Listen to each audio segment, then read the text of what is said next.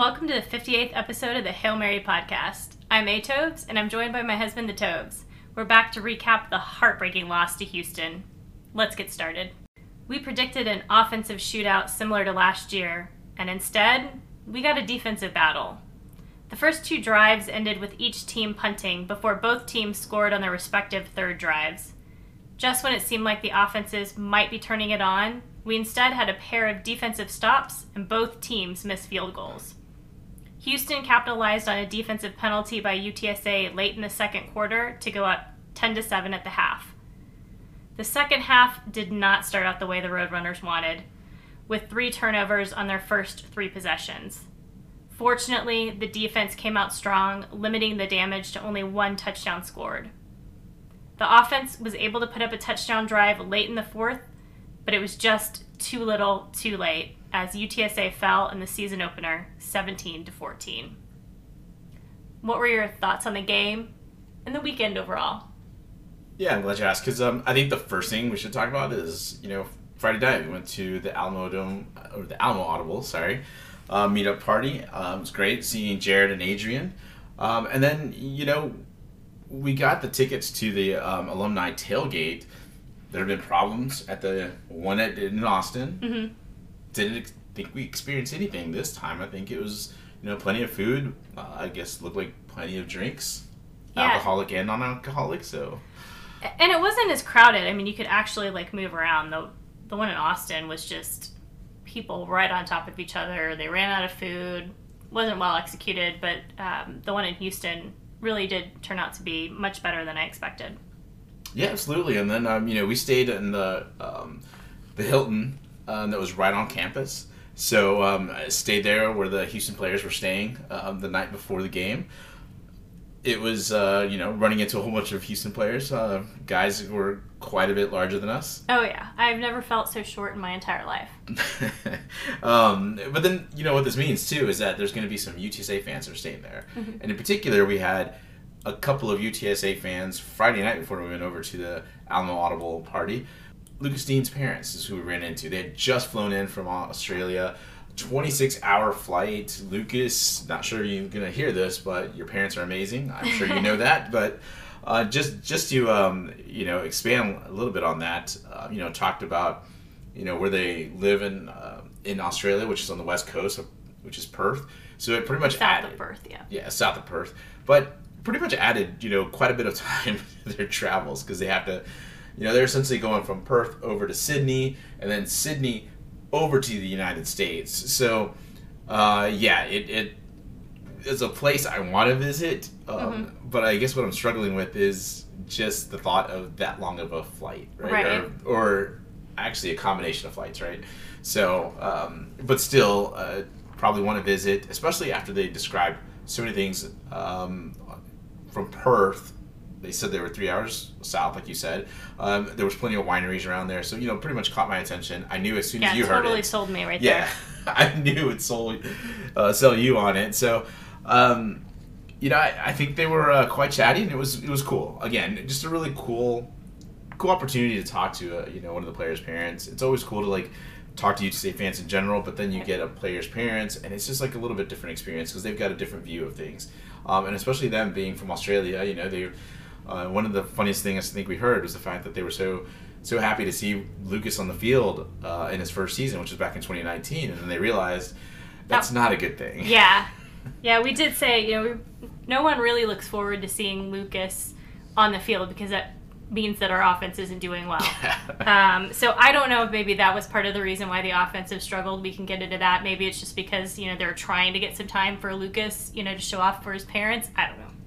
All right, I'm going to give one compliment here to the Houston players because the Houston players did look at us and they immediately thought we were alumni, as opposed to we went to West Point where some of the Army fans believed that, were asking us which player was our kid. Yeah, I mean, why would you travel all the way to West Point to just watch UTSA? Obviously, you must be a parent. Also, the fact that, they immediately think that we are old enough to have a kid who plays on the team, we are, but that's besides the point. It was just nice for the Cougar players to look at us and say, oh, you guys must be here as fans and alumni. Like, yes, thank you, we are. The generation isn't lost. That's right. It's a good one, right? All right. I guess we should start talking about the game, right? I've been putting it off long enough. There's going to be some tough moments to talk through. So, I was just trying to delay a little bit. But first thoughts for you on the game?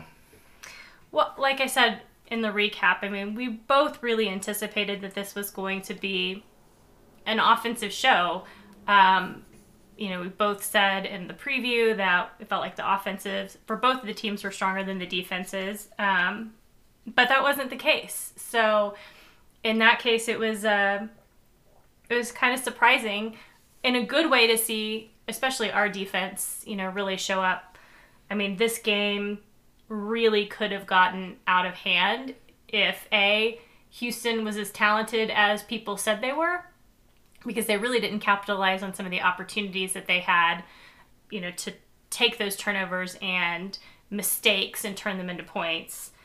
But, our defense, on the other hand, I think just did an amazing job of stopping Houston from scoring and really giving us an opportunity to make this a close game.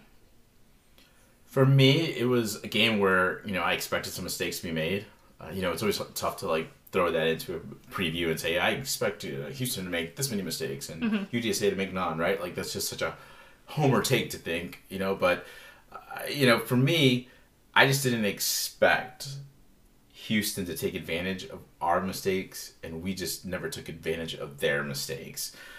It was, you have essentially 2 fourth down stops, and our offense wasn't able to capitalize on the fact that here we stopped them on fourth down at their own home field. It's not like we stopped them in the dome, right? That's a different field altogether. But on their own home field, fourth down, they should be making it, and we don't allow a thing. That, it's just, first of all, terrific play by the defense, which we'll get more into here in a little bit, but just overall, that I think was kind of set up just some disappointing moments, I think, and uncharacteristic mistakes that we saw from this team,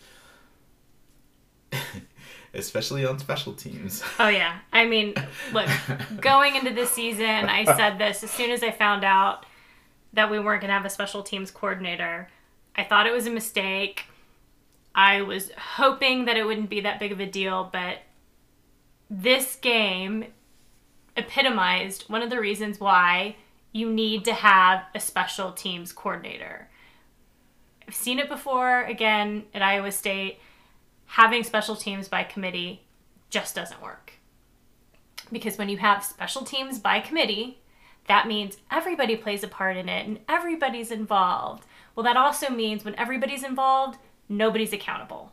Right. That's why you have a special teams coordinator, so that someone is accountable for making sure that you execute, that you don't have mistakes, that everybody knows where they're supposed to be, and that if there are mistakes, that you fix them. My concern is we had a lot of mistakes. There are things that can be fixed, but again, without that one person accountable, is it going to get fixed before the next game?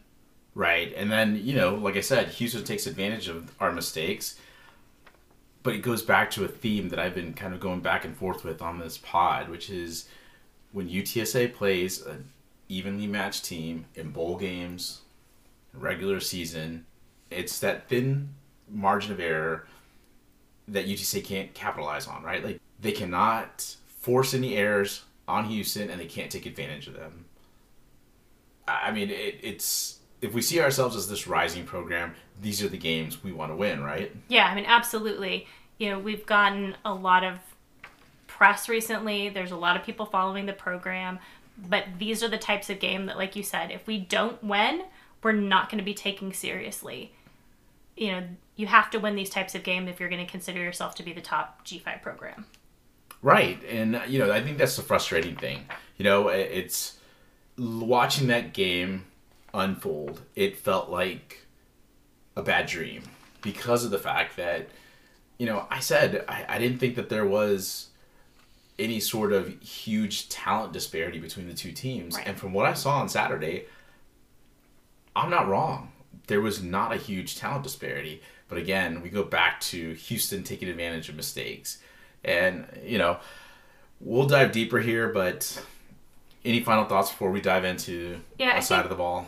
I think the two things just overall that frustrated me the most is we talk about, the triangle traveling. Right. Well, in this case, I think we can say at least one part of the triangle was there. Like, we had a straight line in the defense.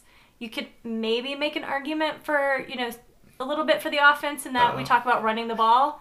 But when you put two straight lines together or two halves of the triangle, like, you just get a right angle and an L. Wow. So not good. Wow. I thought that's where you were going. Wow.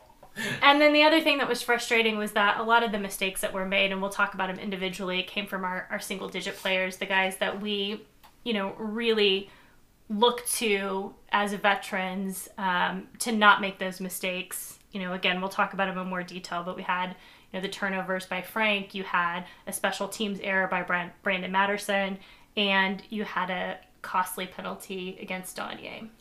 Yeah. So let's start out with the defense, because you always say to start out with something really positive. That's right. So that's what we're going to start out with. They were definitely the straight line. All right. We had said some of the keys for the defense, to win that line of scrimmage. And, to be honest with you, I think they did. When looking at that offensive line for the Houston Cougars, yeah, they're going to be about a Big 12 quality. They're going to be about an American, quality. I should say American athletic as conference quality. But, I didn't feel like they overwhelmed or imposed themselves on the UTSA defense. No, not at all. And, I think it goes back to what you were talking about in terms of the triangle traveling, right? Like, this defense looked like the defense that played against Troy in the Cure Bowl, right? I had kind of whispered to you, this kind of feels like the bowl game, right? Like, yeah. Throughout this whole game, it felt like there were aspects of it in terms of, especially in the defensive play. I thought, again, we took some shots, but we still came back. And that, more than anything, just proved to me that, I think you're probably going to laugh, but Jeff Lapp must have listened to the podcast, because I know I've been hard on him for a while. But I thought he called a great game. I think he has this defense playing at a level that I hadn't seen in quite a while. I'm really excited about it, honestly, because, you go into a season and you think, oh, these guys are going to be fine. But in this era of, like, offense, it always feels like they're going to get gashed, right? Like, there's this, when you say gashed, they're going to give up, like, 20-ish points a game. I mean, that's just how the history has been for UTSA, just overall. This defense seems a little bit different. There's just so much speed. There's youth. I mean, what else? I don't know. What am I missing here? Yeah, I mean, I think the two key things to go back and look at when you analyze our defense are those 2 fourth down plays by Houston where we stopped them. I mean, that was huge. Won the line of scrimmage, right? Yeah, absolutely. I mean, we knew going into this game that we both said we thought the D-line was the strength of the defense, and clearly they proved that. You had concerns about the safeties in particular going into the season. What are your thoughts after seeing them in this game? Honestly, we didn't hear much about them, which is great. Like, I mean, yeah, I mean, they had a couple of, I think early on, Elliot Davidson got burned by Manjack for the first touchdown for Houston. But it looked like Davison actually lost his footing, and then he wasn't able to recover. He had nobody else to help him, so he was pretty much on an island. Other than that, I mean, I don't think we really heard much about the safeties. I think Rashad had a pretty good game. I saw him come up and make some tackles. Kalechi was around the ball as well. Again, this defense felt like it was swarming. There was just moments where I was like, and this is always the ultimate compliment to a defense, right? It felt like there was 12 guys out there, 13 guys. There was just guys around the ball. And again, it goes back to what, I had kind of talked about already, which is there was no big disparity in talent between the two teams. And you could see it on this UTSA defense really getting to these ball carriers and really, making a lot of guys, I think really making Houston uncomfortable. Yeah, I would have loved it if Jamal Ligon would have gotten that interception. But, I mean, again, that's about as nitpicky as you can get, in terms of criticizing the defense, I think. but amazing that he was back there, right? Like, right. I mean, that there was some gutsy calls there made on this defense, or made by this defensive coordinator, Jesslep, and because of it, it put guys in different positions. I think Jamal's gonna want that one back, but regardless, I think that there was a few other standouts. Cam Alexander got burned early, but it was a really good play by the Houston player. Other than that, Cam Alexander, which you always wonder how it's going to be, going from FCS to FBS, right? Like there's always going to be an adjustment. Say, we just talked about Elliot Davison coming from UIW over to UTSA, right? So here's Cam Alexander. I'm not really sure what's going to happen. I thought he played really well. I thought there was some speed there that I hadn't seen in a UTSA secondary, just overall on the team ever, and it's exciting, right? There's a lot of these defensive pieces that I really feel are key, and just I don't know. I'm kind of gushing here, but the other one that I really want to talk about is Danye. Even though he had that just terrible late hit, I'll say this. He looks incredibly fast. Mm-hmm. The speed on Danye is ridiculous. And to be honest with you, he could be just much more athletic than his brother. Mm-hmm. It's been said, and I think there's other people that have said this already, but it's not until I saw it on the field that I realized Danye may really have a strong season. And we may just be better than we were last season. We were pretty good last season on defense, but this season, it's quite encouraging. I mean, the combination of Danye and Trey Moore, I think, is, particularly as we get into conference play, is going to be really phenomenal to watch. I think the defense really, if there were any questions, I think they were answered, right? Let me ask you this, though. UTSA's defense absorbed some hits from Houston's offense, right? But I mean, if you look at Donovan Smith, did you feel like he was anything more than serviceable? No, I mean, honestly, I'm disappointed that we didn't force him to make any errors, because that's kind of been his history, right? He's been turnover prone. He did a good job of not having any interceptions, not having any fumbles, but other than that, I didn't really see anything spectacular from him. But he didn't make mistakes, and he did just enough to win the game for Houston. And I guess that's really all you can ask for him, right? Right. I mean, I think taking it in, your gut reaction is you wish that there had been, some turnovers by this defense. But let's be honest, those 2 4th down stops were turnovers, right? So what else do we expect from this defense? Right. I think they did everything they needed to do based on the field position and the situations they were put into. I mean, look, I think what we learned from this defense is just the fact that they are as good as we thought they were, maybe even better than they were. Yeah, definitely. I think they're better, actually. And again, not sure that they could have done much more in this game. It's certainly disappointing that we didn't get this win, because I feel like it would have been really on the back of this defense, really. All right, so let's talk offense. I know we're going to get to this. So now we start that sort of decline here in terms of the things that just didn't go right. Look, we said this UTSA offense needed to be more efficient. They couldn't waste drives. I think it's safe to say that there were some wasted drives. Oh, yeah, absolutely. Any bright spots, though, before we get into breaking down some of this offense? We look at it. We only scored 14 points, but yes, there are things that really we did well, and that's getting the run game going. I mean, we struggled to get the run game going against Houston last time. We had an abysmal run game. And this time we had Kavorian rush for 103 yards and a touchdown. Robert Henry only had 3 carries, but the carries that he had seemed, really good. He looked very fast, and it looked really promising to have him, Rocco, and Barnes as kind of this 3 different options in running back. It seemed like every time Rocco got the ball, though, man, he just ran into a brick wall. But, again, I feel good about what the run game will look like in future games. And then, of course, Josh Cephas career high 123 yards, 9 receptions, and a touchdown. Can I just say this? Is it weird that 123 yards is his career high? Yeah, I mean, you take the history and you tend to forget how many yards Zachary was getting in these games. So yeah, it is Right. It is odd to hear that, you know, and going back to preseason, one of the things that JT said he really wanted to do was to get to 1,000 yards receiving this season because he's been hovering in the 700s. And again, you think of these big three, but you forget there really was a large portion going to Zachary versus Josh and JT. I'm still just kind of... Yeah. It's still kind of ringing in my head like, wow, that's his career high. Yeah. Wow. And can I also say, you just said that he had 123 yards. It didn't feel like he had 123 yards. It felt actually like he had maybe, at least to me, it felt a little less than that. Sure. But then again, I think you get caught up so emotional into the game, you know, emotionally into the game, sorry.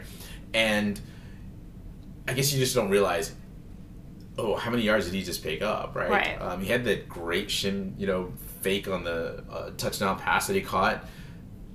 I guess I just don't realize just how much, you know, yardage he's eaten up, right? Mm-hmm. But, you know, the fact is, a great game by him.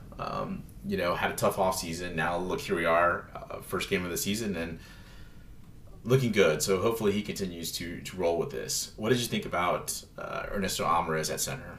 You know, I was really impressed. I mean, we saw in the past when Maka had come out of the game and you had to throw in Katie, you know, there were times where we had high snaps. And at times we even had some high snaps with Maka in there.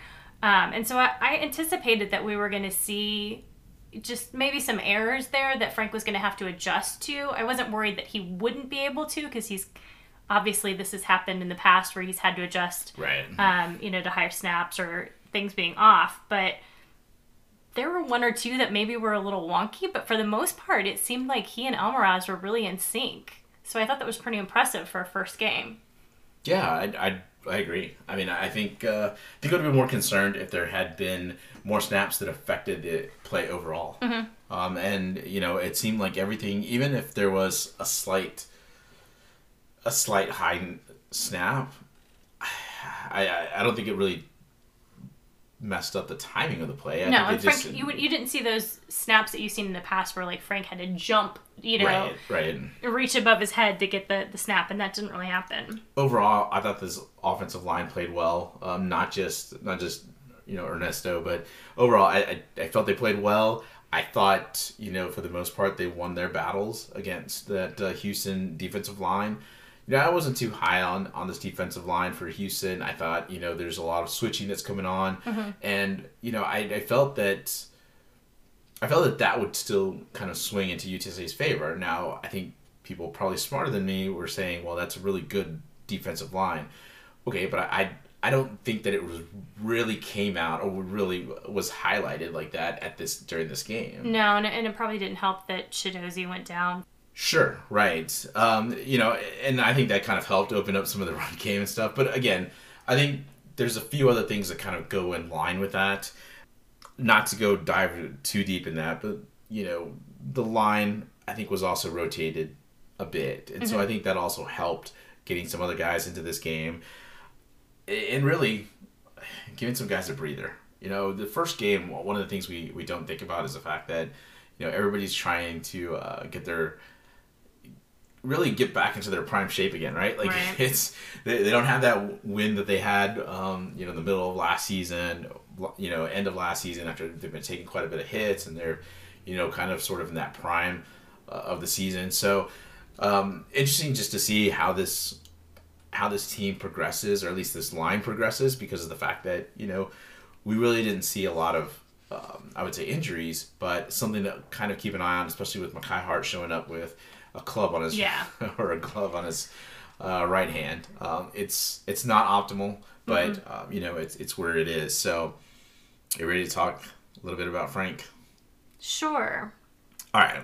Look, in my opinion, it was tough to see him play on Saturday night live. I think gut reaction, he didn't have a very good game. Mm-hmm. On the rewatch, I mean, it wasn't like a much better game than I had seen, But I think there's a little bit more to take out of it. Look, skimming past some of the social media crap that was going around, Frank said himself that he had a bad game. And for the first time ever in a post-game press conference, Traylor said that he wasn't sharp. I gotta ask you, Traylor has never said that before, right? Yeah, I mean, it was kind of surprising to hear that because usually he says things like, well, it was on me and the game planning was on me. And you did hear that in the media roundtable today. But, I mean, to be honest, we all knew that Frank was going to come into this game with some question marks because he didn't get a lot of time to practice because he was out all of the spring with really serious health issues. And, anytime you come into a fall camp and you don't have a lot of time to practice and adjust and you're still kind of getting back in the rhythm and you have these major health issues, you know he's going to be rusty. What we don't know right now is, is it a situation where it's really his health that's causing issues? There were times where it looked like he couldn't really step into his passes. Or is it mental in that he doesn't quite trust himself because of, the issues and he knows he's not at 100%?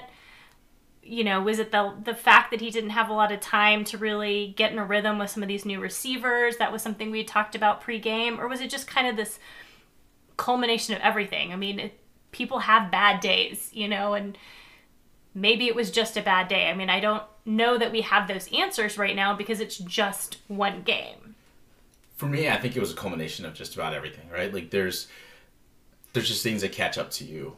I've used the example before, you fail your first test in the semester, you've got a lot of catching up to do, right?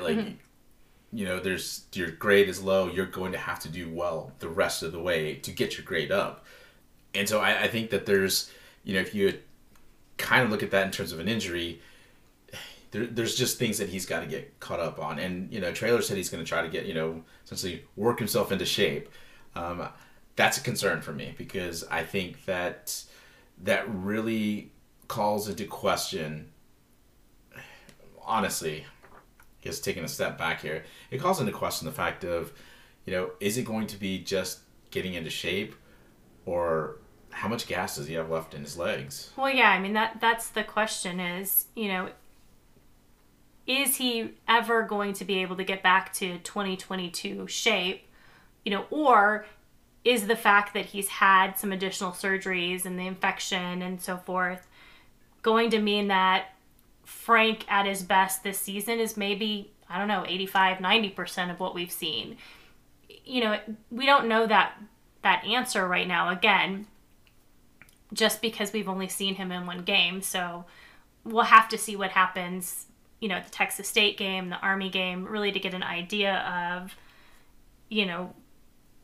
what can be the expectations for Frank this season. And to me, one of the things that I think we need to ask ourselves is, in the past, we have looked at Frank as carrying this team. We put the team on his shoulders, he put the team on his shoulders, and we've really asked him to be a spectacular quarterback to lead this team. And that might not be realistic going forward, given his health concerns. We may have to do things a little bit differently. And I know you want to talk about play calling under Burke, but to me, this kind of goes back and looks at, do we have to do something different in terms of scheme and play calling in the future because Frank may not be able to operate the way he did in 2022? I mean, my opinion, you see teams that are successful with quarterbacks that aren't as gifted athletes as Frank is, but yet they're successful. And the reason they are is because they either have a scheme or they run a different type of offense that allows them to play up to those strengths. So I guess my question to you is the play calling under Burke, the scheme that we're seeing right now under Burke, really playing to those strengths, or do you think we need to do something different there? Well, first thing to note here, Justin Burke has a difficult job here because unlike his predecessors in Barry Lenny Jr. and Will Stein, Justin has to work with the fact that he's only working with one of the vaunted big three receivers, sure. right? Zakari's gone. JT did not play this game, so it was only Josh Cephas. In the bowl game that Justin Burke called plays on as well, he only had Zakari. JT was out with injury, and Josh was suspended. So that's been something that he hasn't had the luxury of using other receivers, and that goes back to the coaching staff. As much as we laud this coaching staff, we do need to criticize them for not getting more receivers on the field.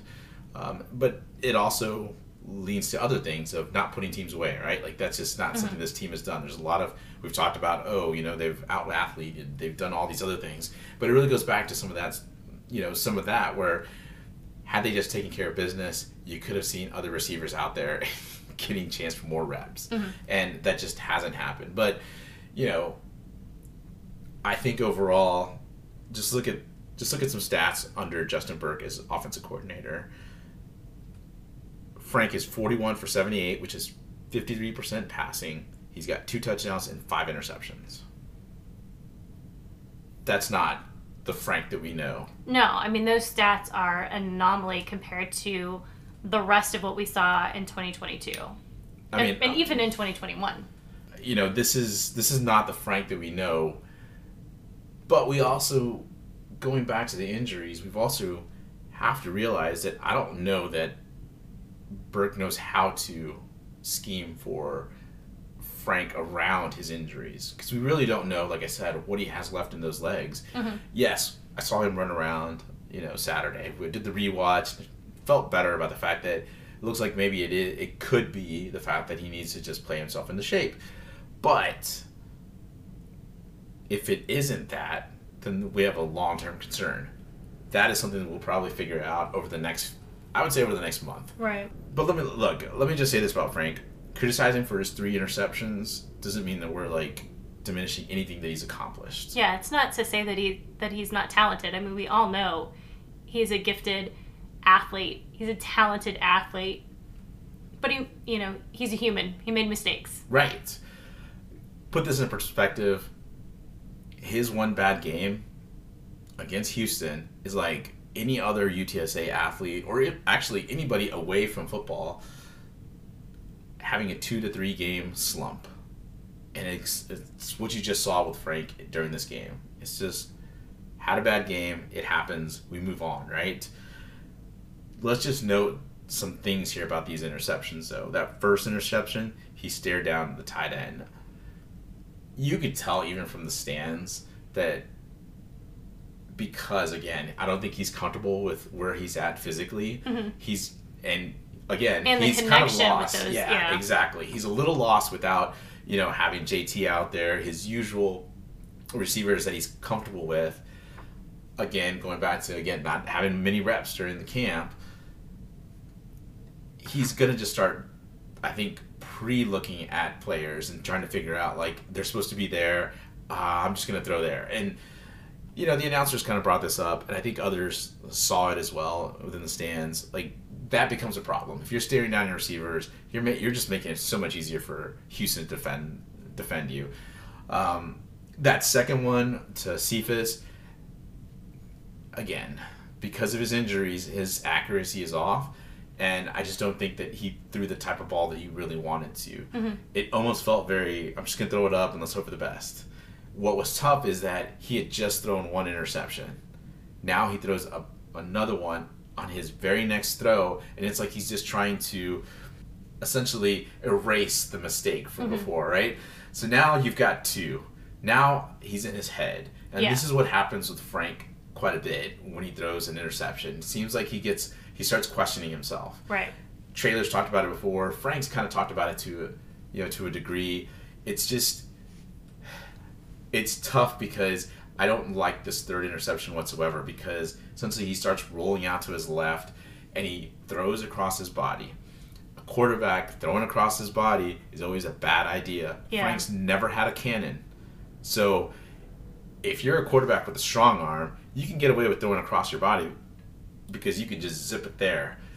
But Frank not being able to essentially plant or set up his footwork to throw to his receiver, I mean, it was just a soft pass across the middle. And the cornerback was essentially like baiting him to make that throw. Mm-hmm. And he fell for it.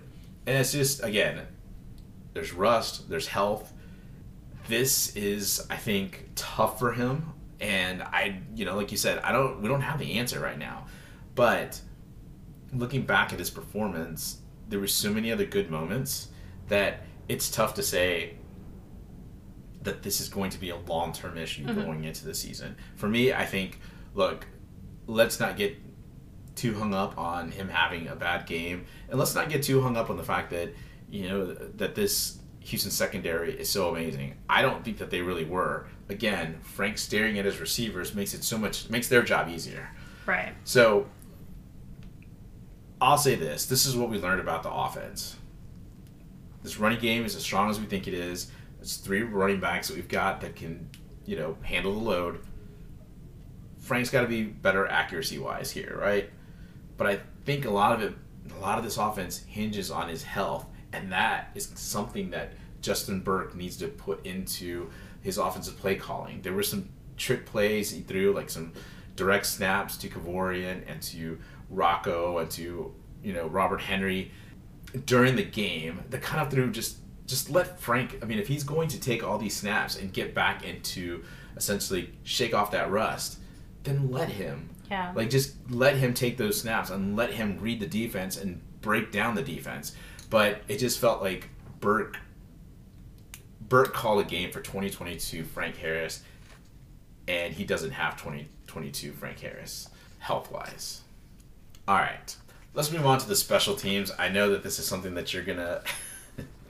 that this is going to be essentially everything you want to get some frustration about, right? Yeah, again, obviously, we talked about the special teams coordinator and why I think that's important. Look, we had a special teams coordinator last year. We made a mistake on special teams. We've been talking about it for a year. This year, we don't have a special teams coordinator, and we had a couple of issues. I also felt like one of the reasons why it was important to have a special teams coordinator this year was because, again, we have a new kicker and we have a new snapper on punts. Cade Kohlenbach is returning, but he was the long snapper primarily on field goals and extra points in the past. So, again, he's new to being the long snapper. For punting, he had an issue which caused Dean to, not have the type of punt on that first punt that he needed to. These are just, again, they're little issues, but when you take a little issue with your snapping on punting, you take the missed field goal from Tate, you have Carpenter bobbling the kick return, which is not characteristic, you have an illegal formation, and you just kind of take all of those things together. It just compounds it, and while people tend to not focus so much on special teams, there's a reason it's a part of the triangle. Right. Because sometimes special teams is the thing that wins the game, i.e. the walk-off field goal in Memphis. A lot of times special teams is the reason you lose the game. So it deserves to have that level of attention that you put on offense and defense, in my opinion. No, that's fair, and I think that de-emphasizing the special teams to the committee approach puts yourself in just in a tough position to be asked that question repeatedly throughout the year. Mm-hmm. And in a close game like this, everything is magnified. Do you think that he's going to be asked about this throughout the year if we continue to see these issues? Oh, definitely. He was asked about it in media today. He seemed rather perturbed by the fact that somebody asked him about it. I think his response was, what would you want me to do? It's like, I don't know, maybe fix it. But yeah, he's going to continue to get these questions if he doesn't figure it out and answer it. And, by not having special teams coordinator, it falls on the head coach. So. Right. So, yeah, look, it's kind of like, again, it goes back to some of the things. you fail a test, you did it to yourself, right? You didn't study, you didn't put in all the time. I'm not saying they didn't study or whatever, but it just feels like it's an area of the game that they just continue to just say is not as important or have taken for granted because of the talent. I don't have a problem with Tate Sandell missing that 47-yarder. No, I mean, it's not like Jared Sack and Hunter Duplessis never missed a field goal, you know? Right. I mean, it's going to happen. Right. I'm not concerned about it. I think if he's continually missing, if it was a bad miss, honestly. Yeah. I think to me, if it was a bad miss, like really slotted it off to the right or even to the left, then I'd be much more concerned. Or if he didn't have the distance, you know? Right. What I saw when I saw him approach that kick would look like his plant foot was is angled a little bit too far out to the right. It seemed to kind of straighten up a little bit after he kicked the ball, but I mean, look, I'm no golfer, but I know that if you're trying to fix your swing right in the middle of taking the swing, that ball's not going to go where you want it to go. Right. So, for Tate, it's just a miss, right? Mm-hmm. And again, talking about, hey, it's not like, other kickers don't miss. The Houston kicker also missed, right? So, tough for both of them to come out there on their first kicks to try to, essentially try to kick some long field goals. Both missed. We move on, right? There were some other, I think, again, going back to the offense, there were things they could do. There were, things that, both teams could have done, but they weren't able to execute. And that was unfortunate. I think from a spectator wise, because you wanted to see sort of that shootout that we had last season, right? I mean, I get it. I just like seeing some fireworks sometimes, right? So let me ask you this. Given everything we talked about, mm-hmm. Should UTSA fans be panicking after this game? Should they be on the ledge? I don't think so. I mean, listen, we made mistakes on offense. We made mistakes in special teams. We had a penalty that cost us on defense. But mistakes are going to happen in the first game. A lot of times you just have to play and figure out where your weaknesses are so you can correct them for the next game. I think the X factor to me, again, is Frank and his health. Is he going to be 100%, or what percentage should we expect him to be at? And then can Justin Burke adjust the play calling around that? I mean, I think on offense, again, with the run game, we're in good position. We didn't really touch on it, but we do have some young, talented wide receivers that we got to see in this game. Amador and McEwen both had plays, that were impressive and showed their speed. Right. So I think, really, if we start to continue to see these errors, if this is what we're talking about next week, if this is what we're talking about, 3-4 games in, then okay, maybe this is going to be a different season than we expected. But right now, we're just going to have to take it game by game and see if we can improve upon and eliminate those mistakes in the next. If we're gonna be panicking after this first game, then I'll say this: 2022 was just a loss of a season, right? Because we started out 0-1 then as well, mm-hmm. a loss to Houston in sort of a heartbreaking fashion. Look, I think once we get more information on Frank and we see how he's playing and we see how he gets his legs under him, I think we get a better idea of what his passing is going to look like. Because honestly, this offense is contingent on the fact that he can make those passes, regardless of who's out there at wide receiver. We can go back and forth whether he needs to spend more time with these young receivers or not. Reality is, even if he does, his footwork and really his lower body is going to have to be strong enough to make those throws. Mm-hmm. And if he can't make it to where he can deliver an accurate ball, then it doesn't matter who's out there catching a ball for him. We're just going to have a lot of problems. So overall, I think this defense is too good. I think that running game is too good, and I think there was some first game jitters on the special teams that, although I still wonder if there's not some more issues there, I think that this team still has a lot I mean, obviously they have a lot to play for, but there's a lot of talent on here that I don't see is going to be wasted on, just having some, this first game, just loss, I guess. There's opportunity out there, and I think they'll take advantage. So I think we both agree it's nothing to be panicked about. It's tough though. I mean, it really is. Your gut reaction is always going to be, this was a terrible performance. But on the rewatch, there's just a lot more to be excited about. And hopefully in the next couple of weeks we can highlight some of those things, because we do have Texas State, Army, and Tennessee coming up in the next 3 weeks. So I think we'll be okay. Maybe not record wise as great as we want it to be, undefeated or only having like 1 or 2 losses, but season's still young. Let's see how it goes. Before we go, let's talk a little bit about the latest in the realignment news, since this recent news kind of touches the American Conference. Okay. It was recently announced that SMU will be leaving the American Conference next year for the ACC, along with Cal and Stanford. Good for them that they finally made it to a P5 conference. It's a little disappointing that we're not going to be able to play them next season, but I just had to laugh. I don't know if you saw the comments that Rhett Lashley made in the press about how SMU is going to be the only school in the DFW Metroplex that will be in a top 3 conference in the country starting next year. It's like, say what you will about the Big 12, but I'm pretty sure TCU played in the national championship last year with your former coach, and even in a rebuild year, they filled their stadium for that game against Colorado.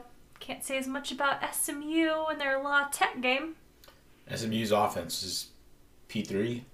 Their crowd is FCS. Yeah. I mean, it's really bad. Any other thoughts about SMU moving on? Don't let the door hit you on the way out. I mean, that's really the way I feel. I mean, I think every school's going to look at realignment in a different way. They're going to chase things in a different way. Let's not forget the fact that they're not going to get any payouts. And look, I think they're going to bank on payout, essentially getting conference payouts for different things. They're not going to get the TV money, is what I'm really referring to, as, in terms of payouts. But I mean, I guess for them it's not a big deal. For UTSA, that would be a big deal. Sure. We need every single type of income that we can get, any sort of revenue stream, I guess is the best way to put it. But for SMU, it was a desperation.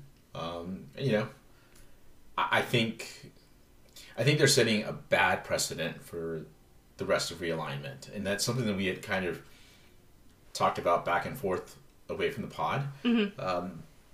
That trying to get into a higher level conference and saying you're not going to take any TV payouts. I think that's what conferences will look at in the future, right? Like that's maybe something that they say, look, we'll bring you in, but we're not going to give you any sort of TV payouts. Let me ask you this. Do you think it would stop there? I mean, I think there might be, and I don't know all the rules around it, but, let's just entertain that for right now. Do you think any other payouts could be held back if that's the case? Yeah, I mean, certainly it seems like it's a bit of a slippery slope, that SMU has opened the door for. So it'll be interesting to see whether that really does have any impact in the future. The other thing that was kind of interesting about this move is that Mike Oresco announced that I guess he didn't announce it, but the rumor is that Mike Oresco is pursuing Army as a football-only program to replace them. So I guess we might have some more trips to West Point in our future. I mean, that'd be cool. I love the West Point area. I thought it was really beautiful outside of the wine. It was just terrible.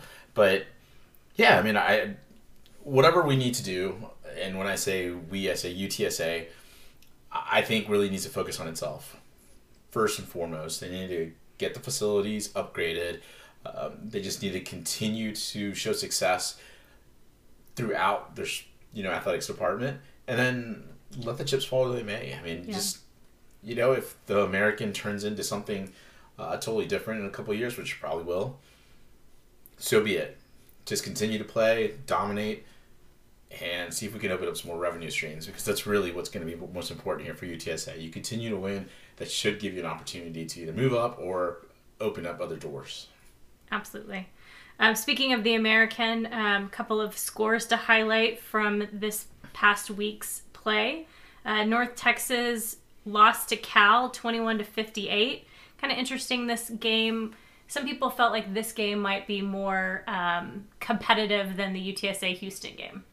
We previewed this, and kind of had guesses about Eric Morris.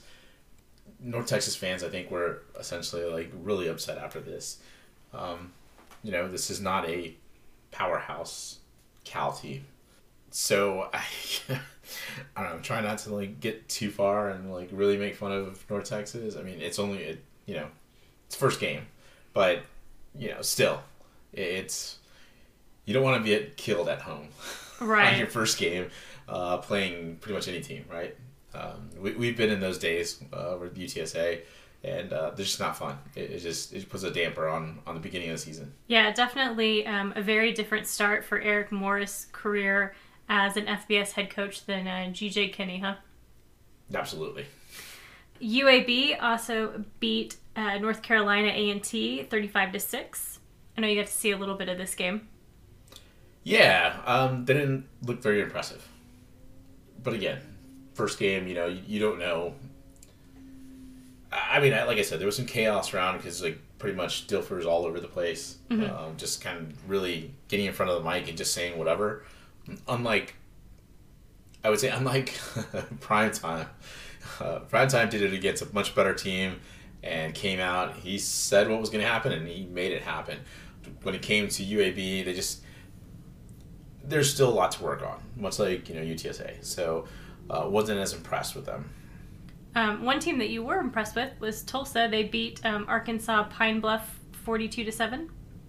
We always talk about a lot of these conferences, their preseason picks. Sometimes teams really just outperform the predictions, right? I'm not saying that Tulsa will, but they did look pretty good from what I saw in this game. Certainly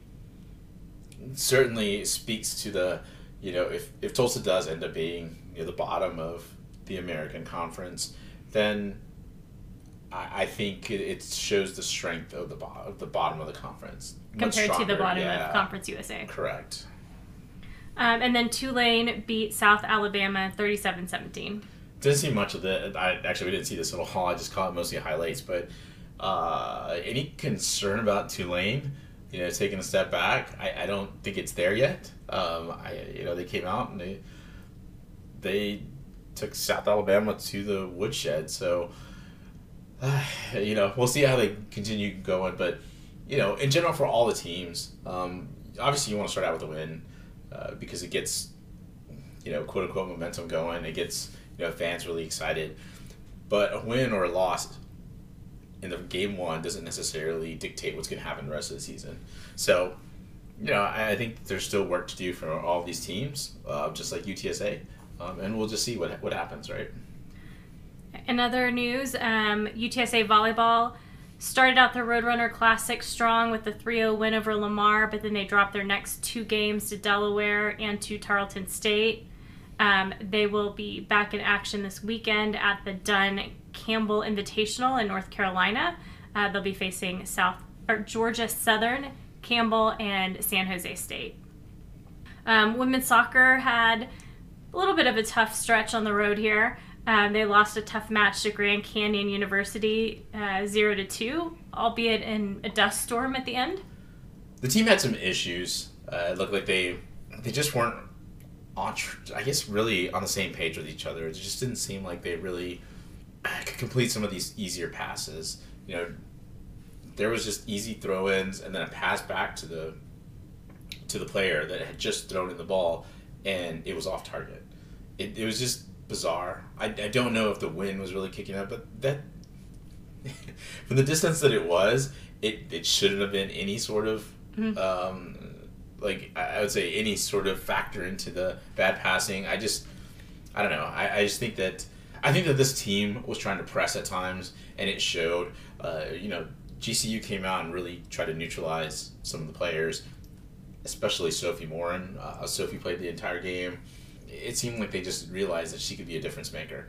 So it goes on what I've been talking about Sophie the whole year. It's clear that she's kind of beginning to stand out, and teams are going to begin to game plan to make sure that they can neutralize her and not allow her to get some of the offense going and to make connections with her forwards.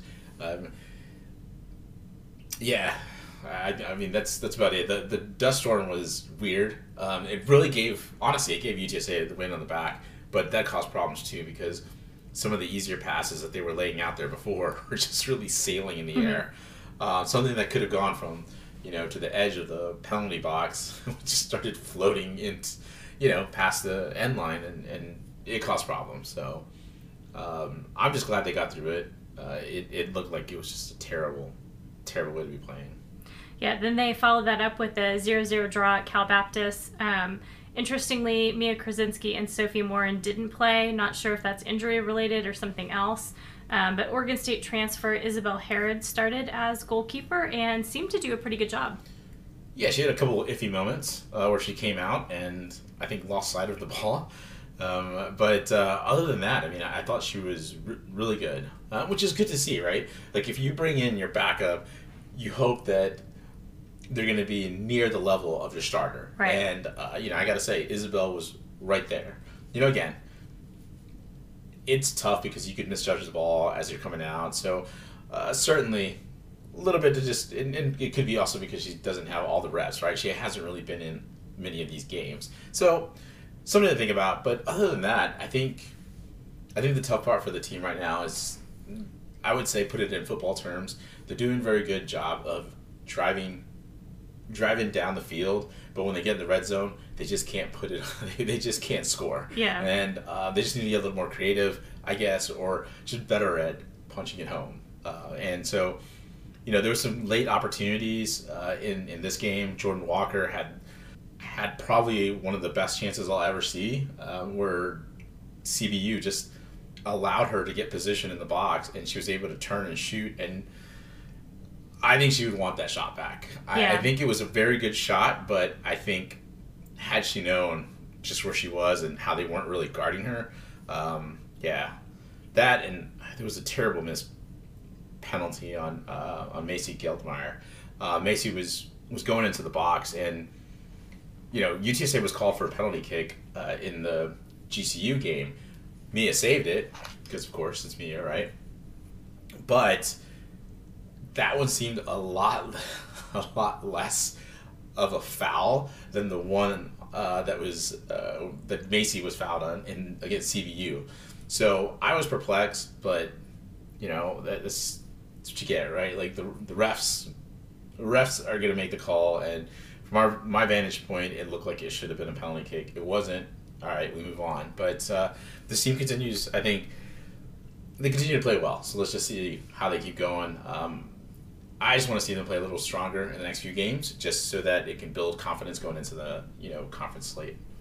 Yep, they will be back in action at Park West on Thursday at 7 o'clock against A&M Commerce, and then they'll travel to Nacogdoches to play SFA on Sunday at 1. Both games will be shown on ESPN+. Awesome. Well, that about wraps it up for us. Thanks for joining us on the Hail Mary podcast. I'm Atos. And I'm the Toves. Since we already ran a little long, we'll be back later this week with our preview of the much-anticipated I-35 rivalry game against Texas State. Birds up.